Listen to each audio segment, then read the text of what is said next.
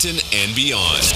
Get ready for the Sandton Times Hour with your host, Alexander.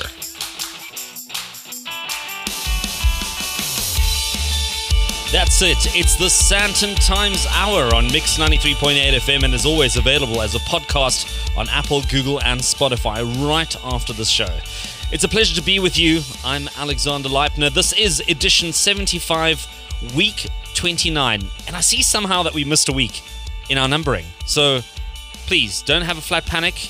I know it was a different week last week than it is this week, and we jumped a number, but we had to because we had to fix that.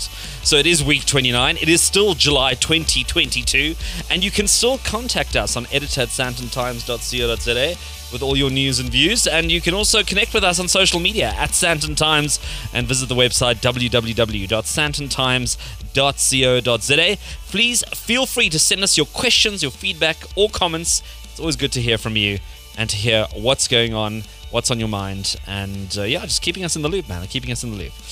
A special welcome to those tuning in via DSTV or streaming, or if you're listening to this delayed on a podcast, I'm happy to report that all is well in Sandton land. And is it just me, or has load shedding and Eskom gotten so bad that I haven't experienced static once this entire winter? I mean, usually you walk around the house and you touch any metal object or you touch the door handle and you get zapped. And this year, I don't know, it just feels like there's been nothing. Vincenzo, our man, in the production booth, monitoring the mixing desk. Did you get zapped? No. Okay, he didn't get zapped. Did you have a good week? Oh, hold on. Hai passato una buona settimana. Ah, okay, great. You had a good week. Fantastic, Vincenzo. Good to have you on the show today. I'm not going to say too much, but I just want to quickly say congratulations to all our winners on the Sandton Times website who've walked away with some divine libations and gadgets. And there could be more to come. Just saying.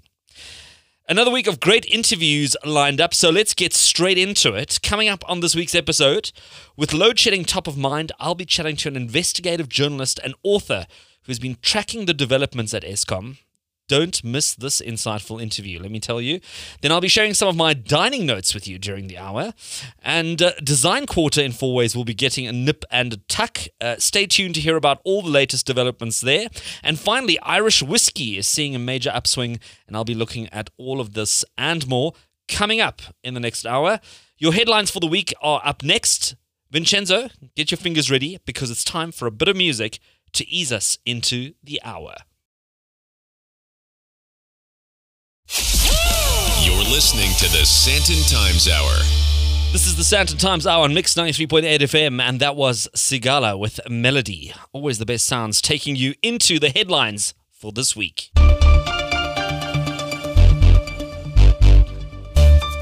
So, there was a local wine expo at the Sandton Convention Centre. Proudly South Africa hosted an inaugural Proudly Local Wine show over 3 days. And that's all I actually know. Did anyone attend? Vincenzo, did you go? Did you know about this? I don't know about this. And that's the thing. No, I don't know who went. I didn't know about it. I didn't get any information around it. And this is a quick reminder. If you're doing anything in Sandton, an event, an expo, a conference, a party, whatever it is, make sure you keep us in the loop. Let us know. We can share the info. We can get people to come to this thing. Keep everyone informed. You know, there's no point in being the best kept secret in Sandton. Contact the Sandton Times, email us, editor@sandtontimes.co.za, and let us know about this event, or whatever you're doing. If it's a rooftop party, or a roof wetting, or you're opening a new restaurant or business, or there's something interesting happening, just make sure you let us know. So anyway, there was this wine show, and because people have got to know. Yeah, anyway, that's that. Then more scam artists in Sandton are behind bars. So you might remember last week, we told you the story about a cybercrime kingpin who was living his best life in Sandton. And he was arrested by Interpol, having allegedly taken close to 200 million rand in a series of cyber scams. So this week, 2 more who lived a lavish lifestyle. A lavish lifestyle, let me tell you. They were renting a Waterfall Estate property for 55,000 rand per month, and they had a Bentley. And they've been sentenced to 8 years and 7 years behind bars after they cloned a law firm's email accounts and stole over 11 million rand from clients, according to IOL. They managed to intercept emails between real estate agents and conveyancers and managed to convince the paying party that the bank account details were different, etc., etc. And you can kind of connect the dots. And yeah, they siphoned off quite a bit of money. Anyway, so they've been convicted. They're going to jail. One of the sentenced actually ran a well-known nightlife spot in Sandton. But both of them pleaded guilty to 24 charges of theft and fraud. So another scam story out of Sandton. Then, more countries are opening up to travelers as COVID-19 protocols are disappearing. So Thailand and Mauritius are two of the countries that have dropped various COVID-19 protocols for travelers from South Africa, very popular destinations for South Africa. So it says that Thailand has removed all travel restrictions to the kingdom. This is as of the 1st of July, including the Thailand pass and the $10,000 health insurance requirements to enter the country. Vaccinated travelers will only need to show proof of vaccination to enter. Unvaccinated travelers will still need proof of a negative PCR or professionally administered rapid test taken within 72 hours of arrival. Another popular destination for South Africans, Mauritius, has also dropped its regulations. There are instances where you will need to wear a mask at the airport or any port, for that matter. Then also on public transport and in hospitals. But otherwise, things have relaxed substantially. But it's always a good idea to check the latest travel updates when planning a trip, as these details do tend to change. But I think that's some good news. Those are your headlines for this week. Next up, I chat to award-winning journalist at News 24's in-depth investigative team. And he's also an author, Kyle Cowan, about his book, Sabotage, Eskom Under Siege. Stay right where you are. Online, on air, Anywhere, anytime. this is the Sandton Times Hour. Connect with the Sandton Times. Email editor@santontimes.co.za. Well, load shedding remains a debilitator today, and it also remains a debilitator, I think, going forward for all our activities, economic growth, and obviously subsequently job creation in South Africa. And to give us some more insights into the troubles at Eskom, I'm joined by Kyle Cowan. He is an award-winning journalist who works at News 24 and is also part of their in-depth investigative team. He's also the author of Sabotage, Eskom Under Siege, and he takes us inside the assault on South Africa's power grid. And Kyle, up front, let me start by saying that I haven't had a chance to explore your book in detail, but given the speed at which news travels, I think the problems at Eskom are well known for all of us, or are they? I think the obvious problems are well known. I think that, obviously we've got load shedding, so everyone has heard about the fact that our power stations are struggling to keep up with demand, and that Eskom there's been a lot of corruption, and there's been a lot of investigations, and there's all these problems. I think we as a country are well aware of that. Every time our lights go out, we sort of say, we swear at Eskom. But then, we've heard sort of some of the explanations about what's actually going on. But there's a deeper level to it. As with any story, there's always three sides to a story. There's my side, there's your side, and then there's the truth, right? And I've always found that as a journalist, the truth is also multi-layered. There's always going to be different varying levels of truth. And what's been happening at Eskom over the past, 2 to 3 years is the epitome of that. There's a different level to this. There are these private problems, these problems that have been going on behind closed doors. That's what the book is really about. It's trying to paint a picture of what's been happening inside Eskom, in addition to all the problems that we know about, other massive issues that have kept the leadership of Eskom pretty well occupied.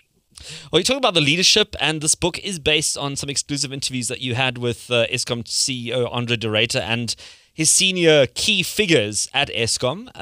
What was your impression of the management team taking on a job that most of us would probably run away from? Yeah, I think they're extremely brave, and also, particularly with Mr. Jan Oberholzer, Professor Makgoba, the board chair, and Mr. Andre de Ruyter, the CEO. Those are the three very important people I interviewed. There are a lot of people I spoke to who obviously I can't name, because they'd get fired if people figured out that they were talking to journalists. But, the overarching impression that I got is that the sort of top three including Caleb Kassim, the chief financial officer, as well as the then acting head of generation, or the then head of generation, Philip Dukashe, and now the acting head of generation is a guy called Rulani Matubula, and the head of the transmission side of the business, which is Sekhamoko Skepper. These individuals are all highly capable. They all know what they're doing. They know what they're about. They're not guys who have walked in with no experience in running a company or no experience at Eskom. I mean, Jan Oberholzer, for example, I think he's coming up on close to 30 years having worked for Eskom over the past since the 1980s. So it's a team of people who I think have the knowledge to do what is necessary. The problem that they keep coming up against is that people don't want them to do the right thing. And government effectively, I don't think, wants Eskom to succeed, because the policies are just so outdated and so, unnecessarily bureaucratic. There's so much red tape around some of the stuff that government, I think, is actively trying to block certain things in a way. But now with this latest round of load shedding, I think, they're starting to see the light. And sorry for the pun.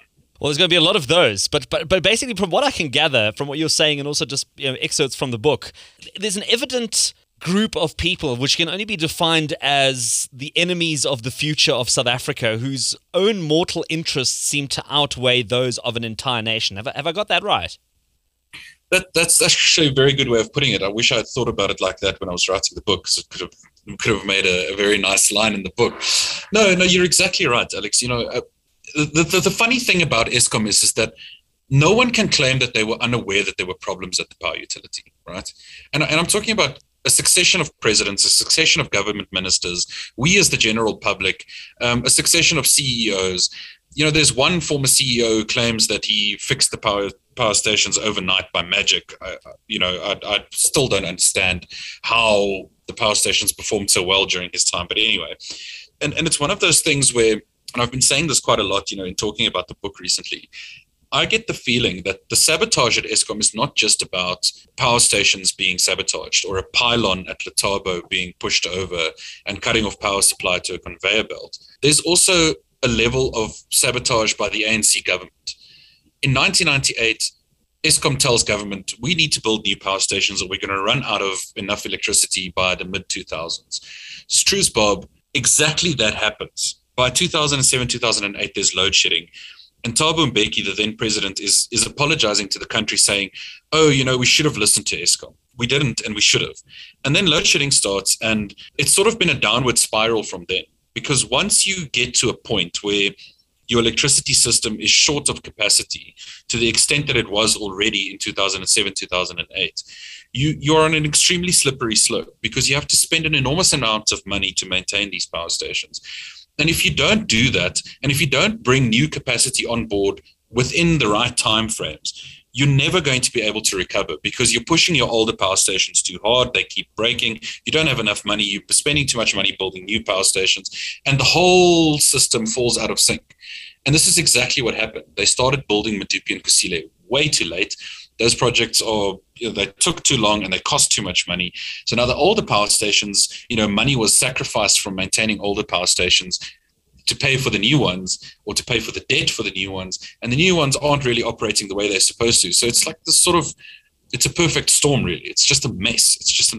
And to solve it, you effectively need to take half the country's power stations offline completely for 2 years and fix them from the ground up.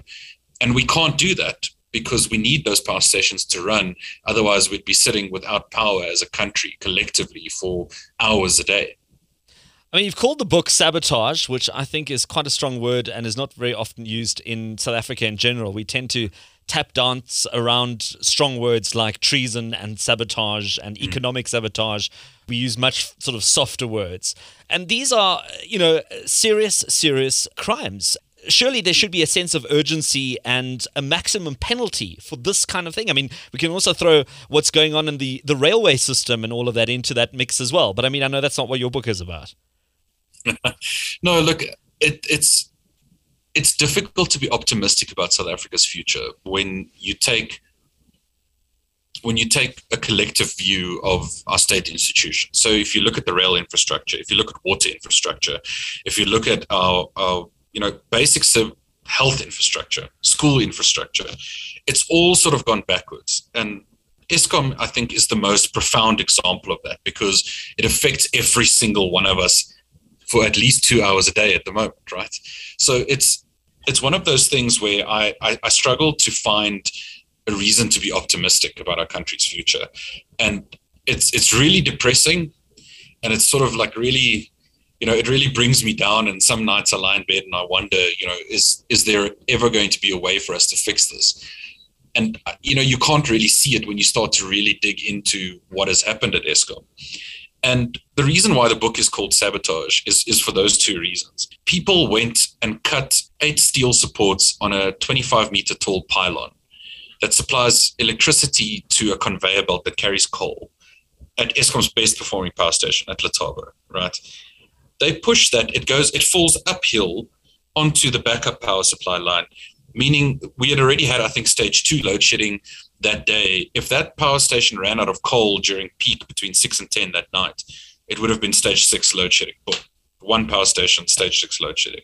And that just tells you how fragile the system has become. Right now, we're sitting in this situation with this unbelievably irritating amount of load shedding that's going on right now. And it's because we have 15,000 megawatts, between 15 and 18,000 megawatts of our power stations offline. There's another 3,000 or 4,000 megawatt that's out for planned maintenance, which is far lower than it should be, but because it's winter, they have to keep it lower. That's just under half of the country's electricity generation capacity that is offline, unavailable, can't be used. Then you start to question, but guys, what happened? In 2001, Eskom was voted the best power utility in the world. In just 20 years, it's become basically you couldn't give a company money to take over some of these power stations. That's how bad the condition of these things are. So what happened? And my argument is our government has systemically sabotaged Eskom by not investing enough money, by not investing in smart policy, by not doing the right thing. And now we are all reaping the negative effects of that. Carl Cowan, award-winning journalist at News 24 and author of Sabotage, Eskom Under Siege, available at all good bookstores and online. Thank you for joining us on the Sandton Times Hour. Thank you so much for having me. Well, what a first 30 minutes it has been, and there's more to come, so stay tuned. I'll be right back after this. Back for more? The Sandton Times Hour continues. I'm Alexander Leitner. If you've just tuned in, and taking us into the second half of the Sandton Times Hour is Nora En Pure with Come With Me, right here on Mix 93.8 FM. Get in touch with the Sandton Times Hour. You can use the hashtag Sandton Times Hour. And as always, if there's anything that caught your attention during the show, but you didn't manage to grab the details, well, be sure to visit the show notes on www.sandtontimes.co.za for a detailed breakdown of everything discussed.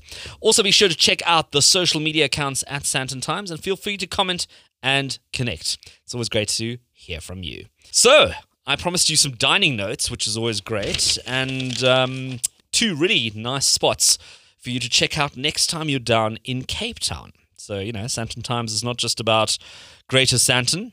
People do eventually go somewhere. If you live in Sandton, you don't just sort of live in this lavish part of Gauteng. You do get onto a plane or you get onto a bus or a car and you take a trip somewhere. So these 2 restaurants are down in Cape Town. And why they're worth mentioning as well is that they're such great destination restaurants. So the ones I'm talking about are part of the La Colombe group. And to set the scene, La Colombe, which is, I think, sort of the genesis of all of this, beautiful restaurant down in the Western Cape. Well, they've snapped up another placement in this year's World's 50 Best Restaurant list. Now, that already sets the tone. La Colombe, what an experience. I mean, let me just ease you into this if you've never dined at any of the La Colombe restaurants. But it honestly is, it's drama, it's theatre, it's just spectacular. It's not just a meal. And if you go to the original La Colombe, you will know that it is just the most incredible experience that you go through, and people book months in advance. I mean, people come from all over the world to eat at La Colombe, and if you ever have anything special that you're looking to celebrate, or even if you're just really into your food and you want to do something very different, go check out La Colombe. Well, the great story is that La Colombe has opened 2 new restaurants at the iconic V&A waterfront. So I headed down to Cape Town to visit these 2 new restaurants to do a story on them. And they are Pier Restaurant and the Waterside Restaurant. And the wonderful thing is that both of them are in the Pierhead building at the V&A waterfront. So it's the same building. The one is on the ground floor and the other one's on the first floor, the top floor. So Pier's at the top and the Waterside is on the ground floor. Pier offers a 12-course menu. And they've got different ones. There's also vegetarian ones. I know they're also running a winter special at the moment. So they've got a special menu for that. And they also change seasonally, which is really great. And then the Waterside is a 4-course menu. Think of it as a theatre ticket with a performance that happens to also serve food. Because a lot of people will look at, the price tag and say, well, I'll never pay that for lunch. I'll never pay that for dinner. And you can't just see it as I'm having a meal. I'm nourishing myself. I need to get X amount of protein and carbs into my system to get through the next 24 hours. No, it's not like that. It really is a theatre performance. And I'm going to start off with Pier because that was the first spot we visited.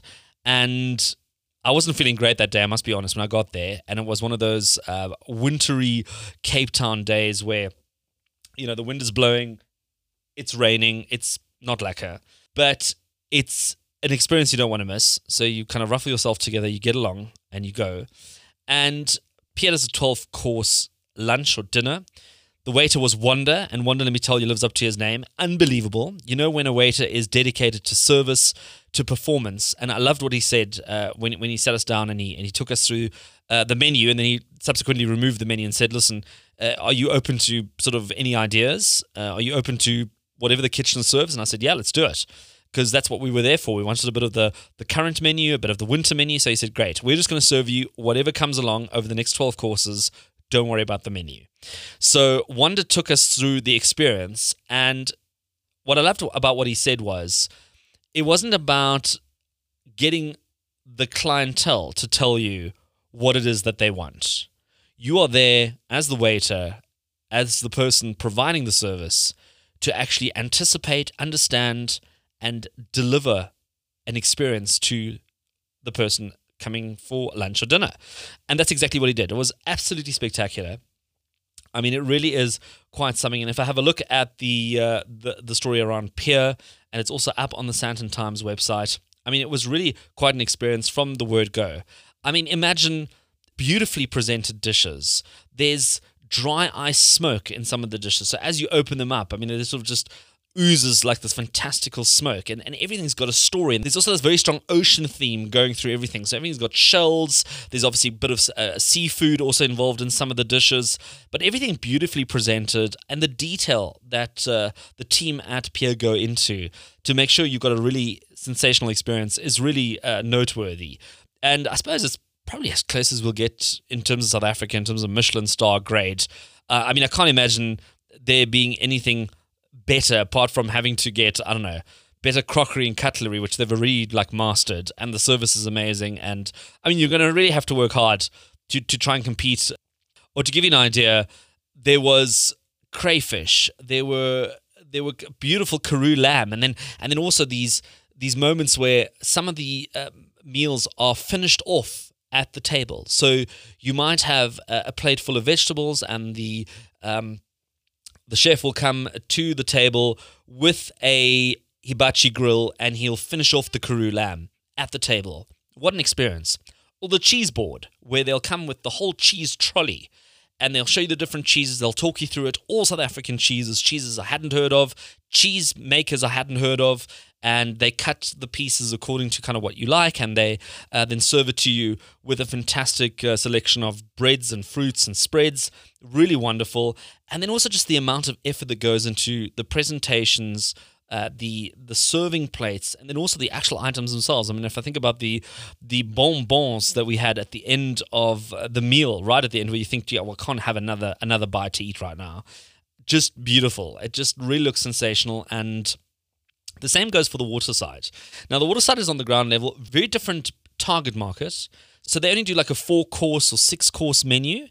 So it's someone who might just want to do a quick business lunch, or you're just popping in. And quite honestly, it might also be a really great opportunity to kind of get a taste of what La Colombe and its restaurants has to offer in the greater scheme of things. So if you're not ready to commit to 12 courses, you might say, it's maybe a little bit steep for me, or I'm not quite sure if I'm going to enjoy this. Try the Waterside. Pop in, do 4 courses, do 6 courses, see what it's like. And if you really enjoy it, well, then you're going to really go down a rabbit hole, because then you're going to be popping into all the different La Colombe restaurants and experiencing the different menus, what the chefs are presenting, the different theatrics, the different drama. I mean, it really is quite spectacular. And I'm also just having a quick look at what we had at the Waterside. And there as well, I mean, it just starts with a fantastic presentation. It all starts with the presentation. And while we're at it, let me quickly mention that they do the most incredible non-alcoholic cocktails. I mean, you never think that non-alcoholic cocktails could be that amazing. But it's not just sort of mixing together a variety of fruit juices and hoping for the best. Like, they really treat it as their alcoholic counterparts in terms of mixing and frothing and pouring and burning sugar and all kinds of amazing things. It almost tastes better than some alcoholic cocktails I've had. So they do the most amazing non-alcoholic cocktails if you're into that. Once again, just beautiful dishes, from start to finish. But once again, the Waterside, possibly a shorter experience and something for you to really just get a taste of what La Colombe as a group can offer. Then you've got Pier, which is great because it's right there at the waterfront if you're not looking to travel far in Cape Town. But then if you do want to go to Constantia or Franschhoek and see some of the other La Colombe properties, well, then you're really in for a treat. You won't regret it. It's really a fantastic experience. We certainly had a great lunch there. And I'm sure you will too if you choose lunch or dinner. I believe the dinner is even more exciting because then there's a bit of light theatrics that come into it as well. So much time and effort goes into serving you the best possible quality content on the Sandton Times. So do take a look at the peer review with all the photos. It's up on the website.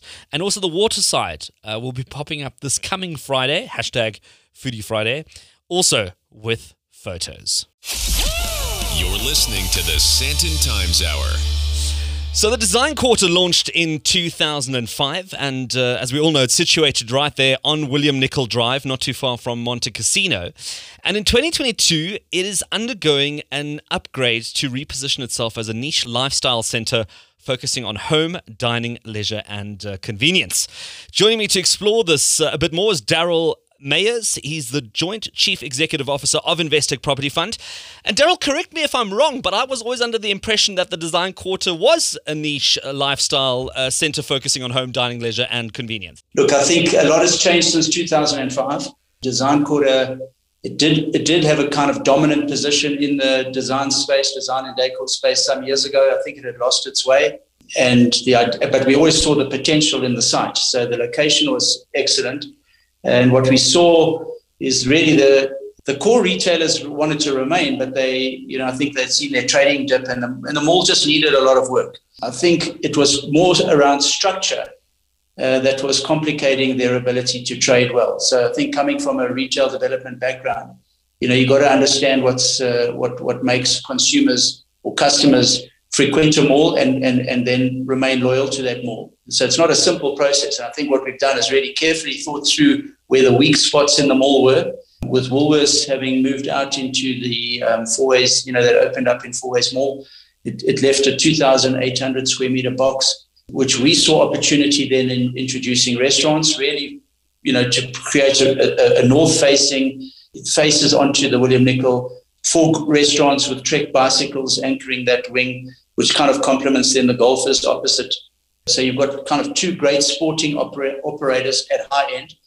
And then by introducing a Checkers into the mix, but, closer to where the decor section is, what you really now have complemented is, you've got this kind of furniture decor and homewares, which functions inside the mall. You've got a daily shopping with the Checkers, which is for groceries. That'll be Checkers and Vet's Pantry, as well as a pharmacy coming in there. The pharmacy is not Checkers, by the way. It'll be named soon as we have that kind of the board confirmation from them, but it's a well-known national brand. And so what you have is a fully let mall that caters for every need. You've got the leisure, you've got restaurants, you've got decor, and you've got daily shopping. And with much better access. And I think that's the real differentiator for us, is really where we saw the opportunity of making it easier for customers to frequent the mall. it's certainly a vote of confidence into the future of the retail market or physical stores, but also a vote of confidence in what at the moment seems like a very strained consumer base with petrol price going up, people having to pay more for mortgages. You clearly see that there's a light at the end of the tunnel after all of this. I've been in the property industry and commercial property really since 1995. I've lived through the rates of when interest rates were close to 23%. So, this is a cycle. It's going to be tough, but we've come through 2 years of COVID, and I think there are some there's some green shoots. I think people need to get out, and I think the rest. So you've seen the kind of the bounce back came in the restaurant industry, and that is a catalyst for the kind of activity in a mall. If people are attracted and they dwell there and they spend hours there, it just gives that kind of, it creates a bit of a vibe at the mall. And that's what you really need, is a bit of energy. We've also seen a real trend towards open retail as opposed to, the big enclosed malls, either from a health perspective or just the pure convenience of not having to navigate basement parkings and, multi-level centers. The restaurateurs that have come, we've got 2 brands that have been with us from inception that are remaining. So they've obviously got a customer base, and we've got a number of restaurants, looking at accommodating. We've got 1 more space available. And like I said, I think the homewares actually did enjoy quite a robust performance over COVID, and that looks set to continue because I think people are focusing a lot on their home environments. But, I would say one has to be cautious. This is, you can't be completely bullish and ignorant to the fact that we're in a very tenuous time in the world and in South Africa. I think the most important thing is we mustn't be too negative and think this is a South African phenomenon. The only South African phenomenon right now is the load shedding, but it's not. The world is in a bit of a tough time at the moment with high interest rates, inflation. But again, let me say this, that South Africans are used to living with double-digit inflation. We've done it before, and we're used to living with interest rates that are closer to 10% than most other countries. So if you get your target market right, and we believe that the target market for this mall is a very robust, it's a resilient market, often 2-income, double-income families. It's in a growth area where if you look at the urban, kind of the residential sprawl all the way through to almost, I'm thinking, Northern Farms now, it goes out to Steyn City. So you've got a wonderful, strong, robust catchment area. It bodes well for the long-term growth, and that's what we're in for the long term here. Absolutely. And I mean, you've touched on it now in terms of load shedding, and I think it's maybe an important topic to touch on as a property owner. I mean, you've just come out of 2 years of COVID pandemic restrictions where I'm sure your tenants have also said to you, look, we can't pay the kind of rents you've asked us for. We have to come up with some sort of plan. Now you're going straight into a situation where you're having to feed a diesel generator probably on a daily or weekly basis. I mean, that must really put quite a bit of strain on your operating costs. It's a very frustrating environment. You think about it, that certainly you're not getting the services that you pay for. It does put a massive pressure on landlords' income because the op costs are escalating at a significantly higher rate than you're able to extract on rentals. But we have to box smart, and we will. I think as we start introducing alternative sources of energy, I mean, the malls aren't they're not as simple as one thinks because you need roof space for solar.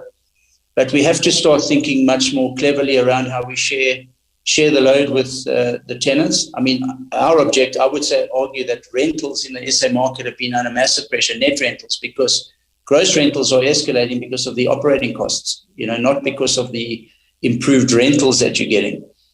So there is that kind of pressure. But again, I think we're in a bit of a negative cycle, negative sentiment. Things will hopefully settle. I think, we've got to just, you've got to be bullish. You've got to be kind of optimistic. Otherwise, you must sell up and get out of here. And we're a South African fund. We have international exposure, but we've got a 15 billion rand portfolio in South Africa, and we understand it, and we benchmark ourselves to perform better than anyone in the market. So you've got to have great assets that can deliver you total return. And you just got to carefully navigate that. If they start falling off piste, you've got to find a way of either reigniting them, or you've got to dispose of them if you have no ideas for them. And that's kind of our philosophy in the business. Well, Daryl Mayers, he's the Joint Chief Executive Officer of Investec Property Fund, talking about the repositioning and redesign of Design Quarter. And I thank you for making the time to chat to us on the Sandton Times Hour, and we're going to be right back after a bit of a musical break. Thank you, Alex. I love your professionalism, and thank you for having me on. You're listening to the Sandton Times Hour. Taking us into the final minutes of the Sandton Times Hour on Mix 93.8 FM, Elton John and Dua Lipa with Cold Heart, the Panaw remix. Not any other remix, the Panaw remix. If you're an avid whiskey drinker, as I am, you'll be interested to know that there's a black Irish whiskey on the market called Shanky's Whip. And for this and all things spirit, I'm happy to reconnect with Rowan Leibbrandt, founding partner of Truman and Orange. And Rowan, let me start by telling this quick story before I welcome you onto the show. So I've known Rowan for quite some time, and I always make comment of this because Rowan rocked up at my office when I was still heading up an events business. Well, I had actually just started heading up an events business with a 6-pack of Innocent Gun under his arm. I think it must have been about 2014-ish.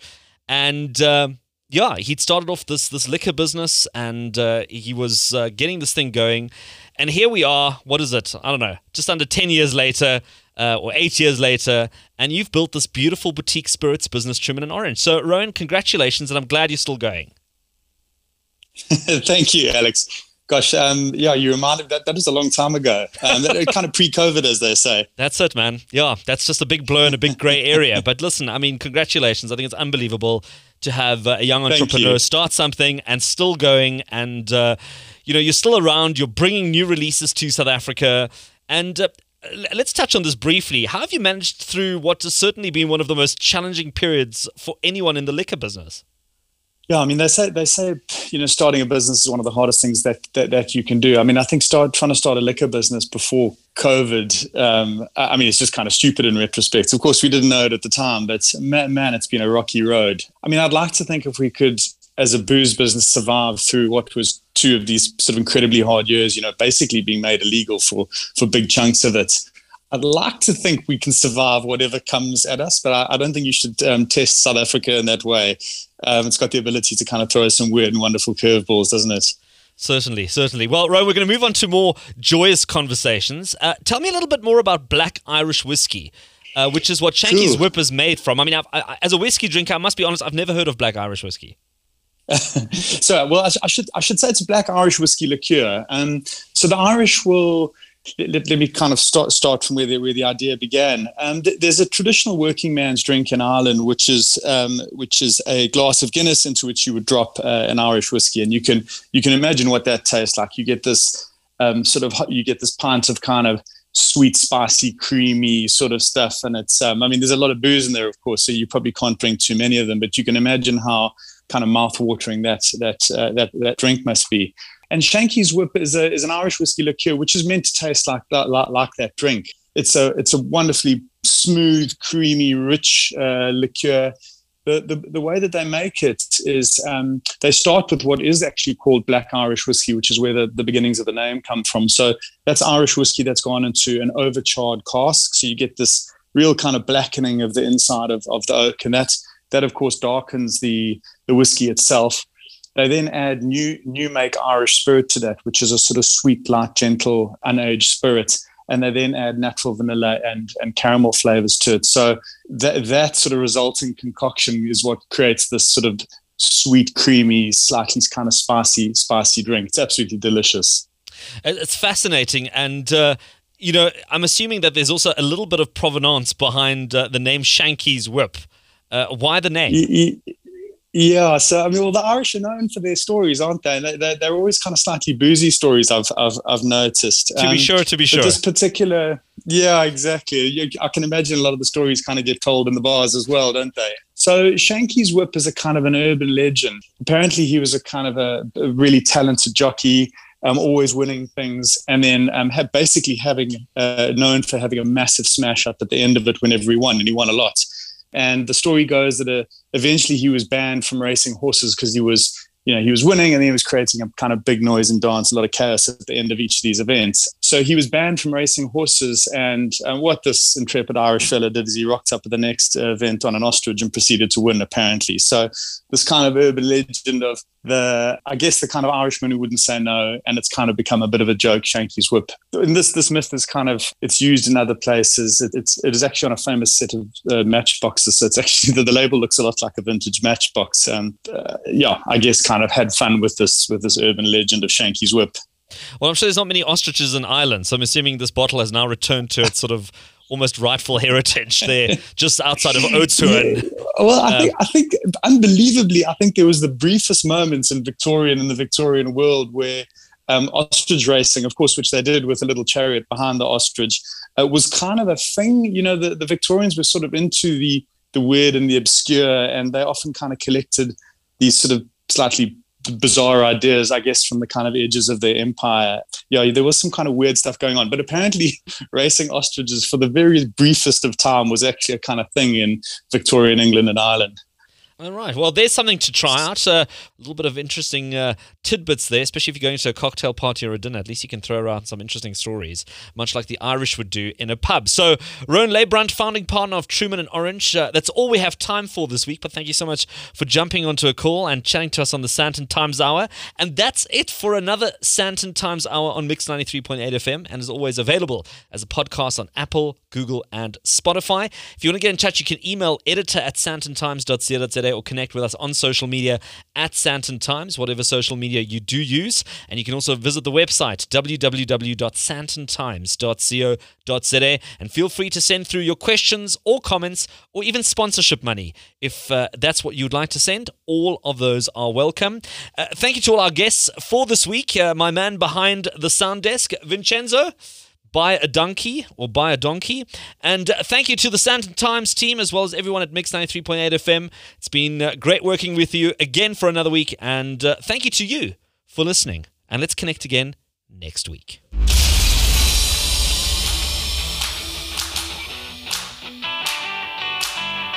That's it for this week. Thanks for listening to the Sandton Times Hour. And if you enjoyed it, be sure to share it.